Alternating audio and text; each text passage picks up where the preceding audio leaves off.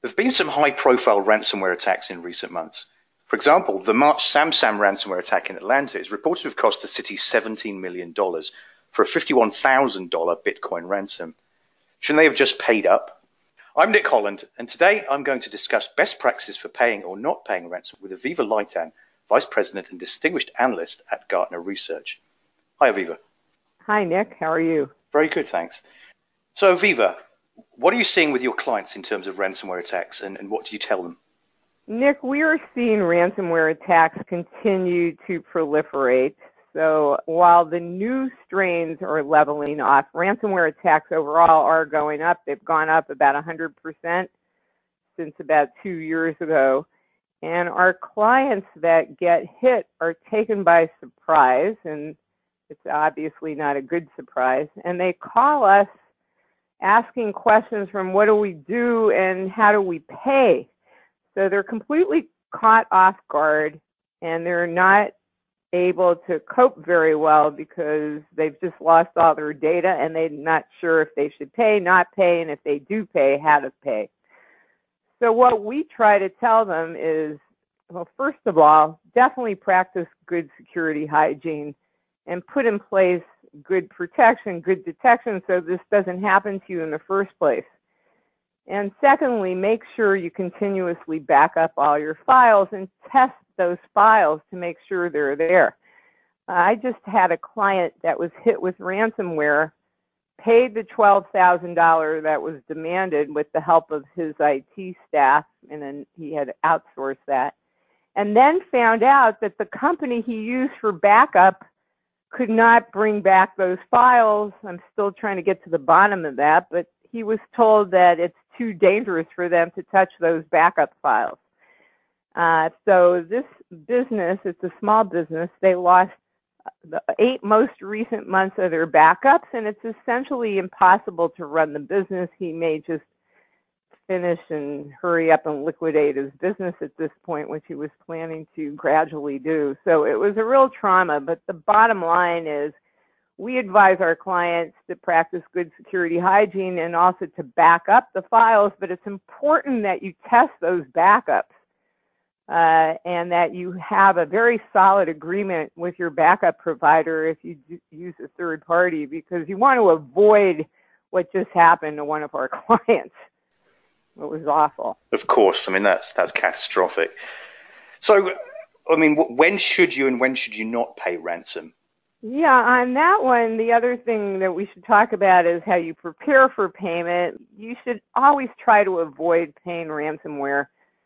First of all, it's unlikely to succeed for you at least a third of the time, and some observers say up to 80% of the time, where you'll make the payment and you won't even get your files back. So that's one reason you don't want to make a payment. A second reason is it just perpetuates the crime. The bad guys will just keep doing it because they know they're going to get away with it. So that's the cons of paying the ransomware. The pros are maybe 20 to 50% of the time it'll work and you'll get your files back. So to me, the cons definitely outweigh the pros, and you want to avoid paying altogether by having reliable backups. Also, there's a service a lot of companies don't know about called nomoreransom.org. So that's nomoreransom.org. And this is a consortium of companies, law enforcement, and also McAfee and Kaspersky, some other organizations that got together, and they have a technical service where a victim can submit their ransomware file, the encrypted file, and the organization will try to decrypt it. So this is an online service. It's free, and it's very useful, and I can't give you a percentage of how often it works. But it depends on the strain of ransomware. So if this is a well-known ransomware, it's likely to work. If it's not known, then it's not likely to work. But victims should definitely try that free service before they engage with the hacker. Now, if they decide to pay, they've got to contact the hacker. And a third of the time when you contact the hacker, the address they give you doesn't work. McAfee found that out in some research they did where they went and emailed all the hackers' email addresses from the ransomware notices. A third of them were completely invalid. But let's say you do get through to the hacker, you can negotiate with them, and you can tend to drive the price down if that's the route you want to choose. So that's good information. Thank you, Aviva. Looking at, obviously, what happened in Atlanta, I mean, that cost the city $17 million for a $51,000 Bitcoin ransom.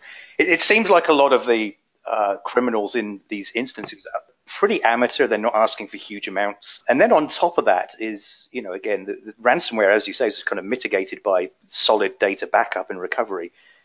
So with that, are we going to see a pivot, do you think, from crypto locking to crypto jacking in malware as a more stable and reliable means of payout for cyber criminals?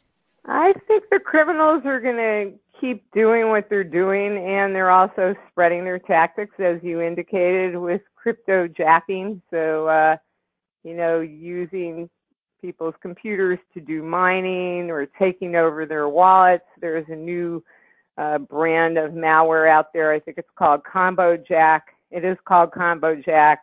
That tries to steal cryptocurrency by changing data in someone's clipboard. So there's always going to be a wide range of threats. Ransomware is not going down. The amount attacks are actually on the way up. It's the new strains that are going down. As you indicate, the criminals are doing other kinds of techniques now. So it's not going away. And one of the things that struck me at the beginning when I looked at ransomware, I always said, why are they only asking for $1,000? Because that was pretty much the average until Sam and some others started asking for up to 20,000 or 50 or 64,000, I think was the largest seen so far. It's because they want to get paid. So they realize if they ask for too much money, they're not going to get it. So for example, this business I just told you about that got attacked, they did ask them for $12,000 in cryptocurrency, and the small business was able to negotiate it down to $8,000. Now, small consolation because he couldn't get his files back from the backup company, but he, it didn't take hardly any time to negotiate the price down, but he said that if the price had been too high, he couldn't have paid it. So that's why they keep the price low, because they want to succeed. So that would be an interesting study to do, price elasticity when it comes to ransomware attacks. You're right. In the case of Atlanta, by the way, that $17 million, I think a lot of that was just to secure the systems, which they should have done to begin with, and they wouldn't have suffered the attack. So, and the other thing to note, that even if they had paid the $51,000 that was requested, it doesn't mean they would have succeeded to get their files back. Their business could have still been disrupted. So it's interesting, though. There are some crooks that are better than other crooks that are more reputable. As I mentioned, McAfee did that study of all the email addresses.